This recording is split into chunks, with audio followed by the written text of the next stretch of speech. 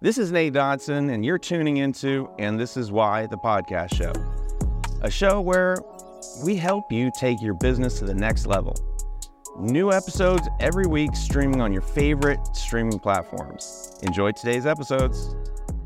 Just kind of focusing on kind of your childhood. Like, before you were ever an entrepreneur, before you ever started FUBU, before you ever became who you are. Yeah. Like, what was your motivation? Like, what were the thoughts that you had of like, oh, this is what I'm going to do?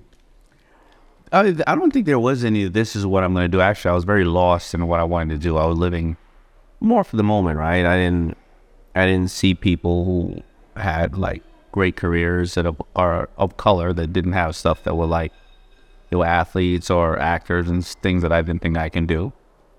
And it wasn't that those people really didn't exist. Those people actually, you didn't see them in the neighborhood because they were so busy going to work, running their businesses, right? Even when they weren't running their businesses, they were taking night classes or educating themselves. So you never really saw those people because those people don't have idle time, just sit around, you know what I mean? And if they're going to be someplace in a park hanging out, they're taking their children to do something. So I didn't really have a vision. I just really wanted, I wanted to solve other people's problems, solving my problems as well. That's what entrepreneurship is. So I always came up with little ideas and things to do to make some money, to hopefully get me some clothes so that I wouldn't have to have mom work that much harder because dad had left when I was 10. Mom was, the only one there, and I never wanted to put that burden on her. So those are really the driving forces of what I did as a kid, just really wanting to not be a burden to mom, get what I wanted as well, and I didn't have any direction though. And well, you didn't have direction, but it sounds like you did different things. Like when you're kind of starting out, did you try a bunch of different millions? Yeah, I started working at 10, handing out flyers for buildings. Then I was an apprentice electrician, running BX cable and burn down building. Then I worked at the popcorn stand. I think I worked at Church's Fried Chicken. I worked at the place where they sell the big cookies. I worked at flea markets. I would put bicycle parts together and try to sell a bike. I would have a snow shoveling business. I would have a leaf raking business. I would have a van transportation business. I would sell super soakers. Didn't matter. I'm selling it. I love it. How do you go from that of just I'm doing everything to now you start refining it down to, oh, I see the upside with clothing, or kind of how did that path work? I mean, I think that's an excellent question that I've ever been asked before. So, when you're coming up and, nobody teaches any of us, white, black, or yellow, nobody really teaches us financial intelligence and how to be an entrepreneur. Now, maybe.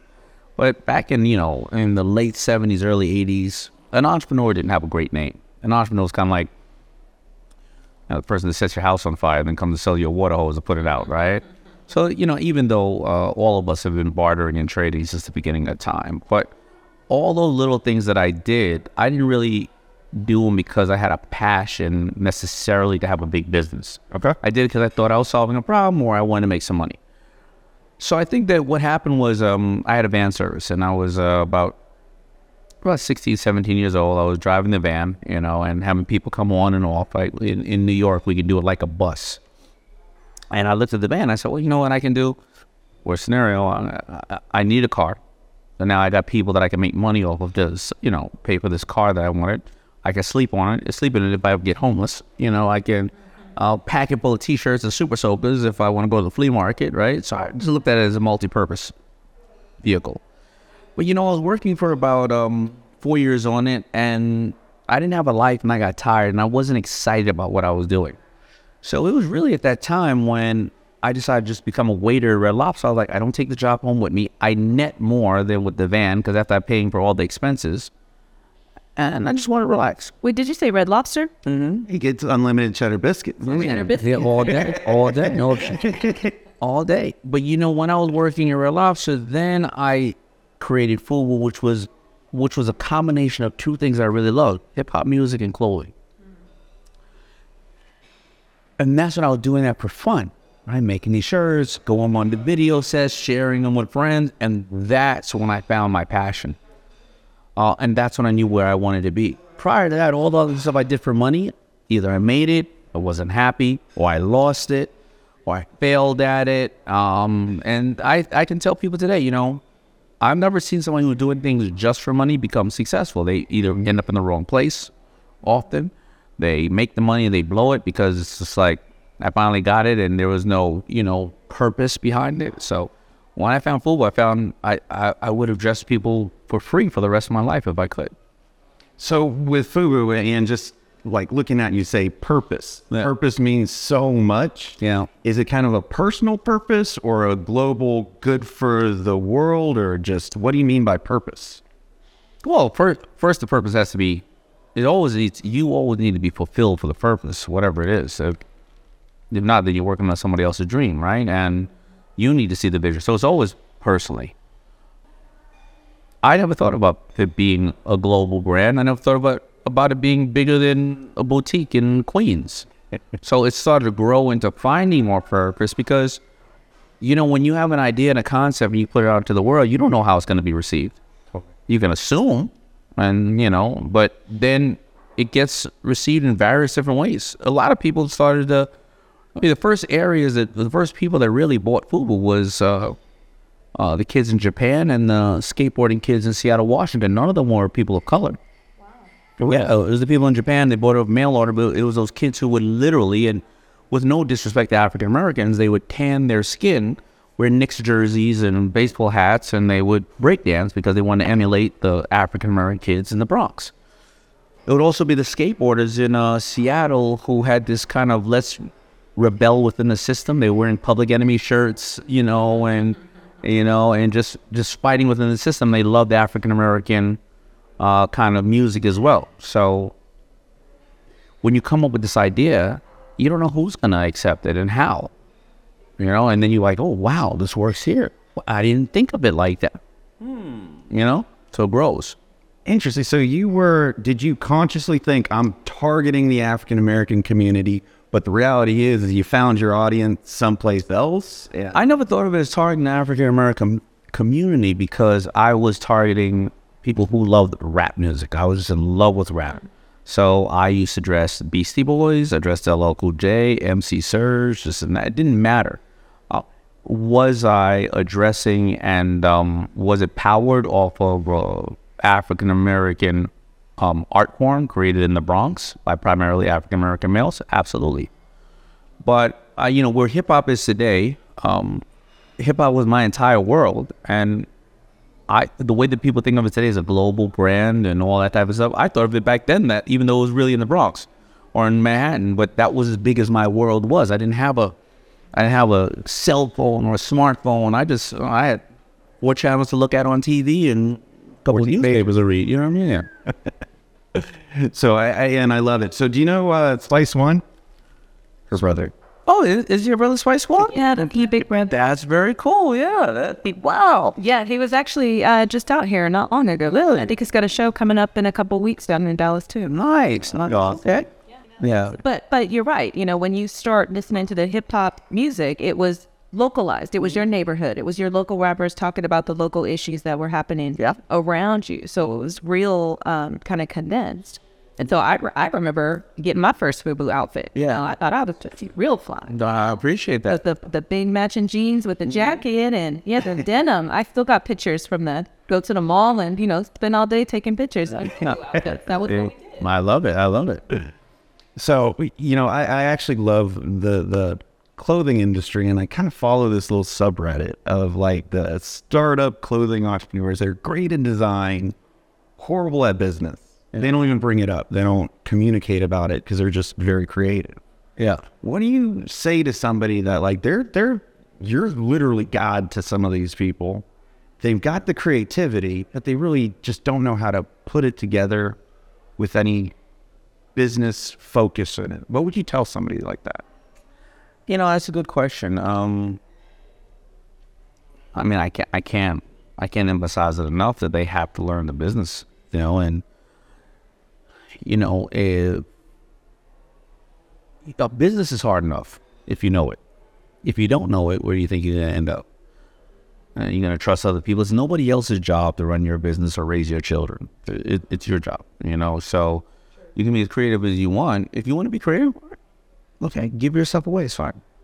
just give it away. And you don't expect anything from it. You know what I mean? But if you want to run a business, that's a business. And business is very simple. You increase sales or you reduce costs. That's it. And if you don't know how to do either one of those and manage the books and all those type of things, you want to get somebody else to do it, you at least need to know the basics of it. Because if you don't know the fundamentals of what is happening behind the business, well, then if somebody great comes along, well, they may do some really amazing stuff and then they can threaten to leave. And then you're held hostage. Or if somebody who sucks comes along, you don't know they suck because you don't even know the basis of it. So it's just critical, you know. It's business.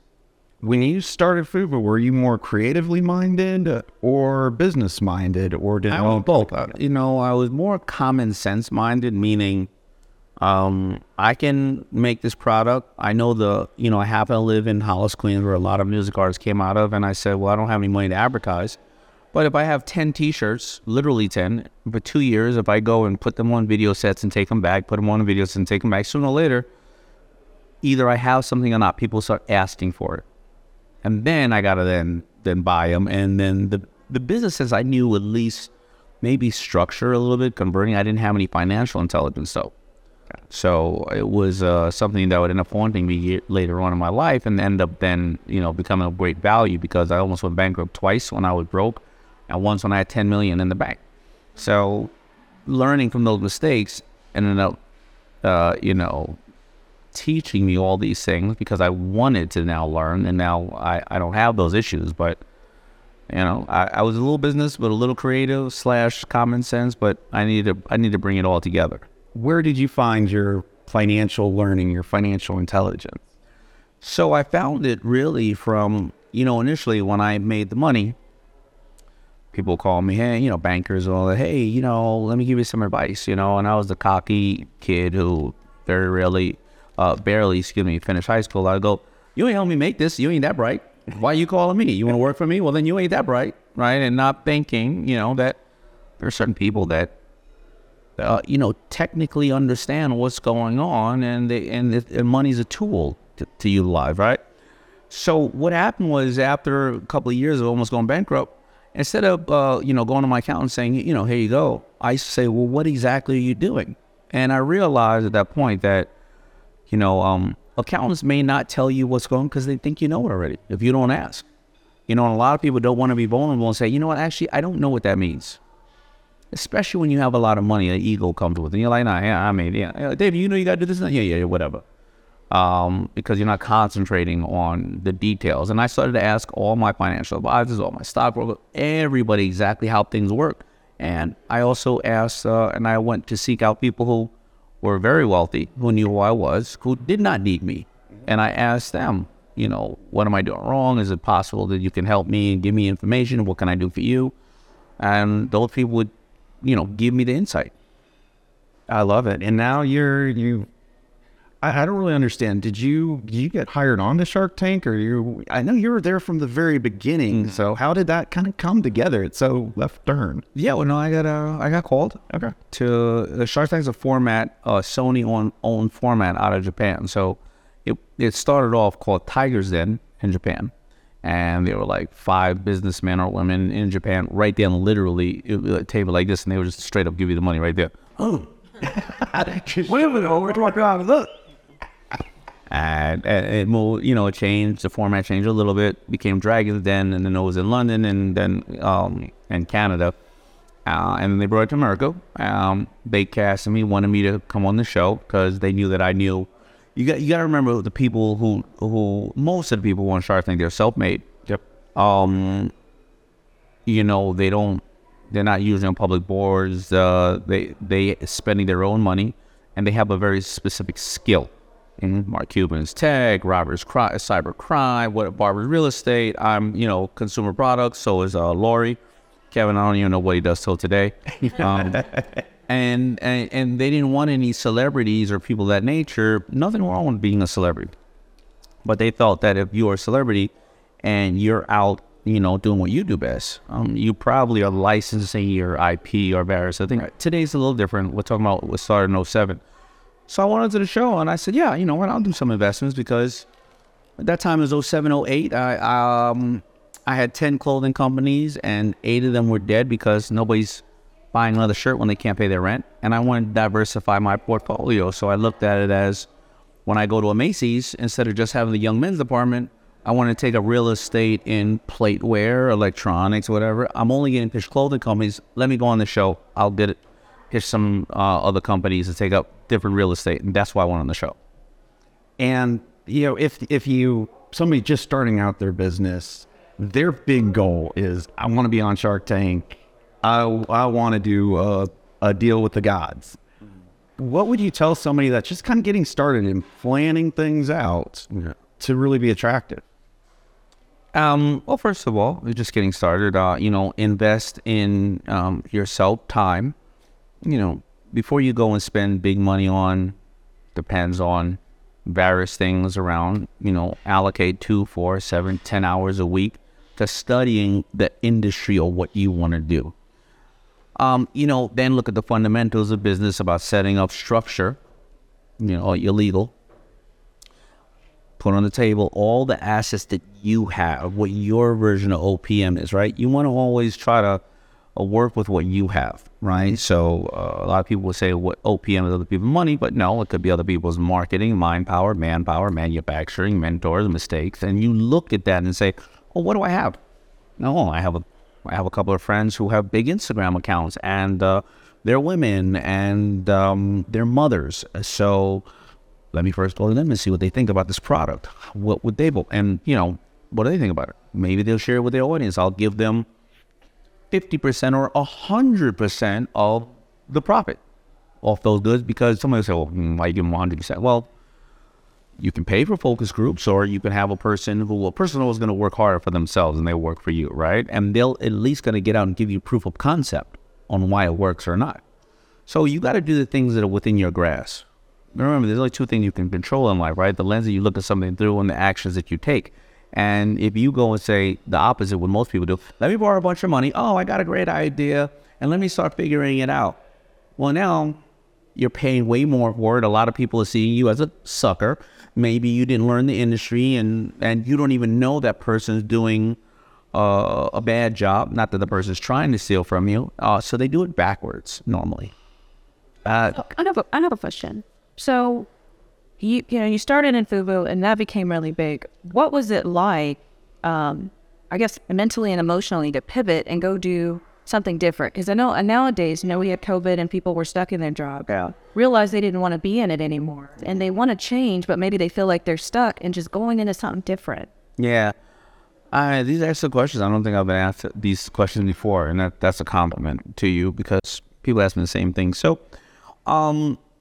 again, it was being like a common sense thinker and breaking down what I have and what are my assets. So I didn't necessarily know that I wanted to go someplace else, but I knew that educating people on entrepreneurship was something that I felt maybe that was my giving back and paying it forward to the blessings that I had. So I just started coming out with books and writing them. So Shark Tank wasn't anywhere in the picture at that time. So right around 2001, 2002, right? And so now planes are crashing into buildings. People are starting to nest. They're not really buying clothes. They're not coming outside. I'm saying to myself, if I really do my analysis, a hot fashion brand lasts 5 to 7 years. I'm not talking about the unicorns like Nike and Louis Vuitton. And why? Why is that? Well, a kid who has 4 years of FUBU in their closet for high school, when they go to college, they change their buying habits generally because they're a little bit older. They want to try something new, right? And I said to myself, if things go like 99% of the way they normally do, FUBU will slow down. So what am I going to do in regards to that? Well, I took inventory of myself. Am I a great designer? No. Putting a big 05 on a bunch of football jerseys, it's not really a hard job. I got to tell you that. But I'm a great marketer. And I know a lot of these celebrities who came up earlier. So where are my assets? Well, I know the buyers. I have financing. Maybe I should go and acquire other brands and put them through my same pipeline. So I go and I acquire a brand called, I acquire Ted Baker. I license Ted Baker, Kappa. They don't work. I'm failing at all these brands because I don't understand how to talk to that buyer, right? I never was into soccer. Now I'm trying to sell soccer jerseys, all right? But then I acquired a brand out of bankruptcy called Coogee. That was a well-known brand from Biggie Smalls and certain people. And what I did was I realized that Coogee used to only sell these $700 or $800 expensive golf sweaters. That means that there was a whole community that couldn't touch that at a certain price point. So I started making jeans and t-shirts and stuff at $100. So Coogee starts to take off. But simultaneously, I'm trying to educate people with these books. And then I realized, well, then maybe I shouldn't acquire brands that I have to operate. What about there's a whole bunch of younger, smarter people coming up with new brands that need what I have? Well, let me go and start backing them. So I back Willie Esco, I back a bunch of other brands. Hence then comes Shark Tank, and we kind of touched on that. But that's what happened in the transition. It wasn't that I was going to clearly, make that transition, but we know a buddy of ours called Ryan Dice, and even at this stage in my life, he has a 27-hour digital marketing curriculum. I'm taking that. And somebody will say, well, why are you taking that? I own digital marketing companies or have relationships a lot because I still want to keep educating myself. And that normally pays off for me later on when I'm ready to pivot, because I notice I keep going in this area. I really like this. All of a sudden, an opportunity presents itself, and I move towards that area. I don't wait in a static and go, one day something's going to come around. I'm just going to hop to someplace else, Got it. It's that, work without faith, right? Yeah. Yeah. So what words of encouragement would you give to somebody who's looking to make that shift, who's looking to pivot from maybe something that they just desperately trying to hold on to, but want to try to go in a direction? They got to be really disciplined in scheduling themselves in the time, because generally we'll schedule everything else. We'll schedule when somebody else wants us on a Zoom, a train, a plane, an automobile. We got to go to the kids' school, soccer. Everybody's calling us on these things, interrupting our lives. We'll pick up the phone, but we generally don't schedule ourselves, right? Like we were talking previously about a vacation, date night with my wife, working out, taking my, I take my daughter, I used to take my daughter on a date at 12 years old. And somebody would say, why? Because a guy taught me to take my daughter on a date at 12, because when she becomes 16 or 17 or 18 and she goes on a date with a guy the first time, how she doesn't know how he's supposed to treat her if she's never been on a date before, right? So if I don't sit there and schedule these things, well, then I'll let everything else. So now if I want to go into whatever field it is, schedule 1, 2, 3 hours, whatever I want to do to concentrate on that field. I don't care whether it's looking at a book, looking on social media, going to a hospital and and working with the children or the people there because you want to start a charity. Just don't come up with the idea and think that you're just going to do it. You know what I mean? Nowadays, what does it look like for you? Like you're not, or maybe you are operationally running any businesses, although you have your tentacles everywhere at this point. Yeah. Well, so I try to keep my staff under 50. I am operating the business. The business is primarily the Daymond John brand, and it breaks out from everything from consulting and community to investing to education. And that's what I do daily, So, I go where I'm excited. And the day that I'm not excited about it, then I'll stop doing it. But I'm very excited about all the things I do. So it is possible to love what you do and have passion in what you do. Most people, I can't say most people I know, I guess, you surround yourself with those type of people. It is 100% possible. I remember talking to my daughter one day when she was a younger girl, and she was like 11 years old. She's a huge, animal advocate. And she was like, Daddy, I want to go and, save animals or work at charitable organizations. And she said, I don't know if I'm going to make that much money. And maybe most charities I looked up, they kind of fail because, they're not thinking about it as a business because they have so much passion and drive for what they're doing. And I said, well, honey, if you do it for 10 years and you've saved 100 or 10,000 animals from being euthanized, would you look at that as a loss? And she said, no, it'd be the greatest joy ever. So what are you waiting for? So if you're doing something you love, there's a couple of ways to look at it, right? You'll never work a day of your life, or even if you don't win financially, whatever the case is, you will still maybe lead with purpose, gratification, you know what I mean? Know that you challenge yourself, know that you've changed somebody's life. Now, listen, I'm not trying to get warm and fuzzy. You still got to keep the lights on in the house too. So, yeah, maybe you got to do something else too. Listen, we're talking about Red Lobster. I worked at Red Lobster for 5 years while I did FUBU. I just slept 3 hours a day. That's it. I went to Red Lobster at 12, got home at 12, sewed T-shirts up until 3 o'clock in the morning, got up at 6, answered all the calls that were on the whatever, on the voice, whatever it is, right? What we call those days? The answering machine. Deliver calls from 8 to 11 in the morning, and I was back at Red Lobster. And I did that for 5 years straight. That's what it was. You say that you're surrounded by people that have that passion and the love for life. Personally, I think that's like one of the key things for everybody. Yeah. But so many people get kind of stuck in that treadmill. Yeah. Breaking out of that can be tough. Do you have a secret for how to find that passion in life, especially if you had a job? Well, I mean, you really simple. Whatever you do for free, you can get paid for. And whatever you buy, you can sell. So you have to, though, I think the 3 pillars to success is really, number one, knowing your why. Why are you doing it? I mean, nobody in the world can ever answer your why. I don't care if even it's your mother or your father. Number 2 is then, setting some goals, maybe big, maybe small, reasonable, to satisfy that why. And number 3 is then, acquiring the information, doing your homework to accomplish the goals to satisfy your why. The biggest problem is a lot of people lie about their why. They do it because of society or fear, or their parents told them this is what success is, or a boy or girl who broke their heart told them that they weren't shit because of something or another. And they're doing the wrong why. So if you're doing the wrong why, then you're setting the wrong goals. You're setting the wrong goals, and then you're doing the wrong homework on the wrong goals. So I think you got to be brutally honest with yourself. And that is sometimes something that people just don't want to do. You want to do it because you want to be famous? Okay. I can't, doubt you for that. So I run Crowdfunding Lawyers. We're a law firm. We just help entrepreneurs get their startups and businesses funded. Do you have any recommendation for kind of somebody that's just trying to get their business started, really kind of about doing things right from the get-go? Yeah, so, I mean, of course, this is your area of expertise. You can explain it further, but the fundamentals, they need to have all of the fundamentals in place for at least structure. Right? What is your IP? What is your company?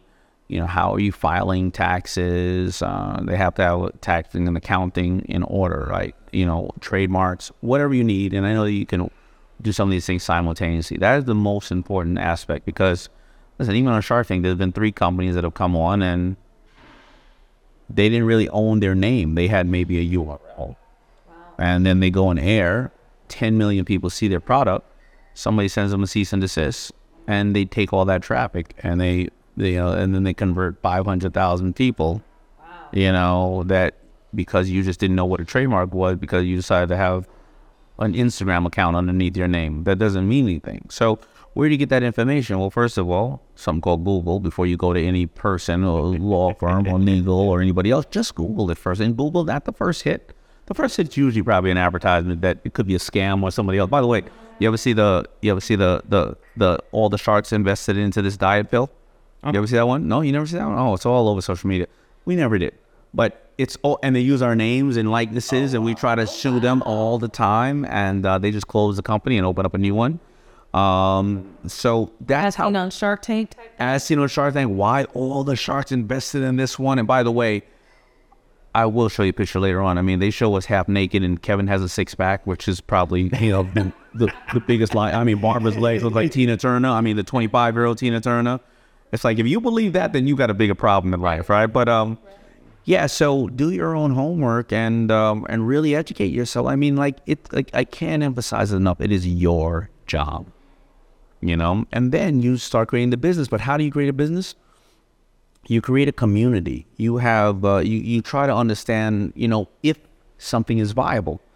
So many entrepreneurs, a lot of the problems why a startup really fail in the first couple of years is actually the problem is overfunding.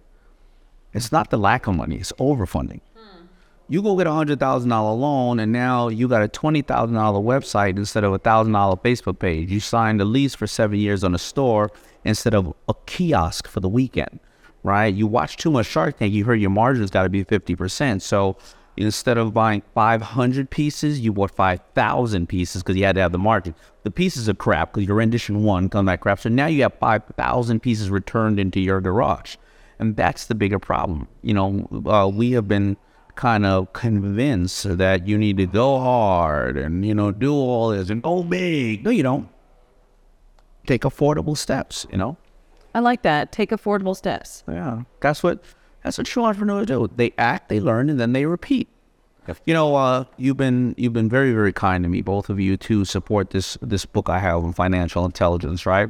Now, me being somebody who has a public stage, the book is called Little Daymond Learns to Earn.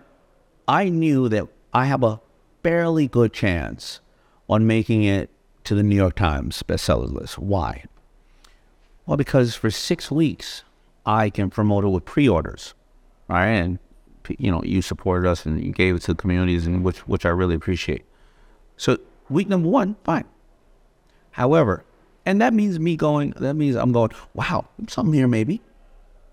Because I can go on every news network. For week number 2, wait a minute. That's not 6 weeks of sale. That's just 1 week. It's pulling through. That means people are getting it.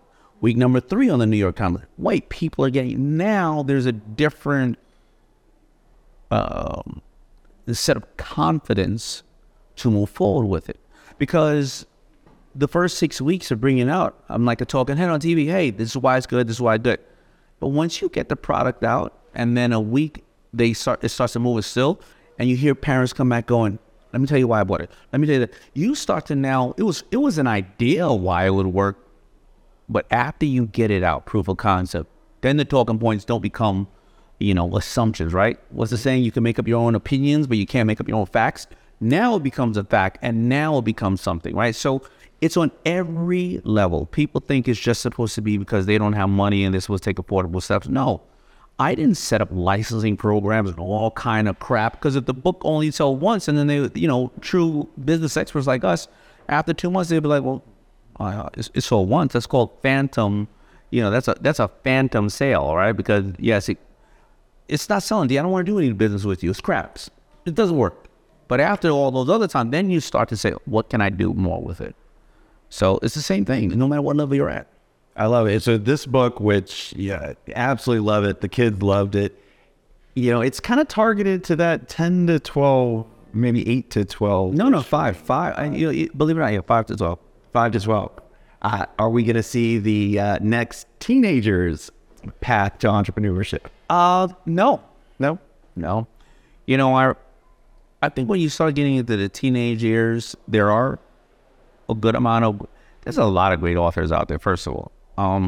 This book is the only one that I have seen of its kind where it gives a little bit of money sense, but more entrepreneurial for kids. And it starts at such an early age. When you start getting in those, there's accounting you could take in certain schools and everything. I want to just concentrate on a very niche market. And that's always been, and I think that brings up a bigger point. That's always been my thing, like to concentrate on one area. So the way I got FUBU would be a global brand is I didn't know all the other things. I just concentrated on 18 to 35, primarily African-American males who would pay an average of 20% for better goods if they could. When I wanted to make products for ladies, I got a license because I got a person who understood ladies. Right? Making a product for men and ladies is two totally different. You would say, David, you know how to make jeans? I know how to make jeans for men. Do I look like, not that everybody who makes things for ladies, but I personally think that the people that are in control of making things should look like the people they serve, or mentally be like the people they serve, right? So I license out to a ladies company. I license out to boys, boots, bag, so I can concentrate on when I concentrate. So now, even with Little Daymond, I'm going to concentrate on 5 to 10, 5 to 12. if it grows into anything else, then I would license or come up with a partner who understands that, because a 16-year-old is communicating way different than a 5-year-old. Oh, yeah. We know. Yeah. Yeah. Understatement. Yeah. I mean, totally new news. So do you feel like it's for you, you had a passion or an interest in this is my target, and almost like I don't want to be the pro in these other areas, but I want to bring in the pros to do their pro job, and I'm going to stick to my path? Yeah, but it initially doesn't go off of me thinking that far ahead. Okay. All I think about it, and that's the beautiful thing about some entrepreneurs, there are a lot of people call certain people, a lot of people, these visionaries. They're not visionaries, I look at a real, true entrepreneur as somebody who wakes up every day and does the best thing they can do for their customer every day, and wakes up again and does the best thing they can do. They'll turn around and 15 years later, they're called a visionary, or 20 or 30 years. Oh my God, I can't believe it. Henry Ford just needed to start off with a tire or an engine or a cap, I don't know, or a donkey. I don't know what you start off with, all right? Because if you look at these companies who we think are visionaries, well, if you call, I don't know, Blockbuster, BlackBerry, or Kodak right now, none of those visionaries are there, right? Because they had all the projections and all the data they needed. Somehow it wasn't executed properly. So all I cared about was, I got a little girl. I didn't have financial intelligence when I was older. How can I connect with her over a book and give her some initial ways to have concepts on what money is, how it works, and how to utilize her surroundings to the best of her ability to bring joy to other people? That was it. I just did not want to keep telling my little girl that she got to drop a glass slipper one day and some prince is going to come save her. I wanted her to understand that she had the power to do it. And that was it. I didn't think about anybody else. But then I said, oh, wait a minute. Other parents like this. You know what?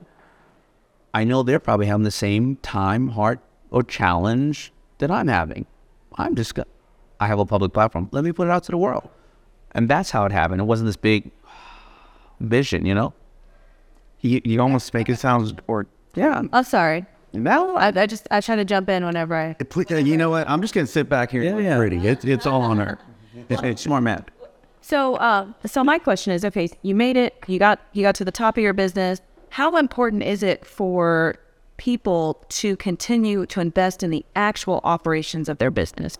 Well, it depends on what your vision is, because another personal decision is gonna be: do you sell? Is it an exit? Is it a generational business? Do you want around 2 years, 5 years, 20 years? I mean, the first thing, of course, is to try to invest enough to keep it going and be secure enough to feel like the things that are fixable, you have fixed. And now, because we all know that business is ever changing, and even if you're running perfect today, tomorrow's COVID that comes around, or clogging of China, or new politics, or people marching in the streets, or whatever, can affect your business. So you have to invest in those aspects. But then after that, the question is, are you going to try to sell? Are you going to try to bring in partners? Are you going to try to pull money out, out of the business? And that's very personal decisions for people.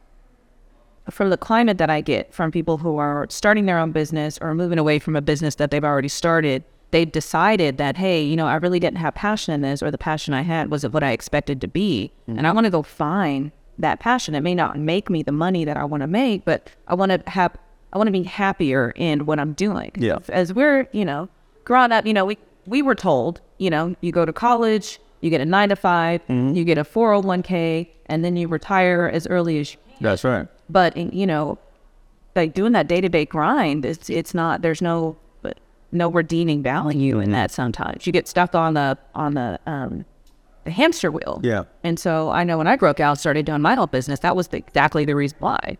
Because I wasn't finding that passion and joy in what I'm doing. So, people are starting to realize there's more to it. Yeah. Just the passion, and who better to talk to about. No, 100%. Even sometimes people have a passion, but then they go, like, I'll give you an example with FUBU.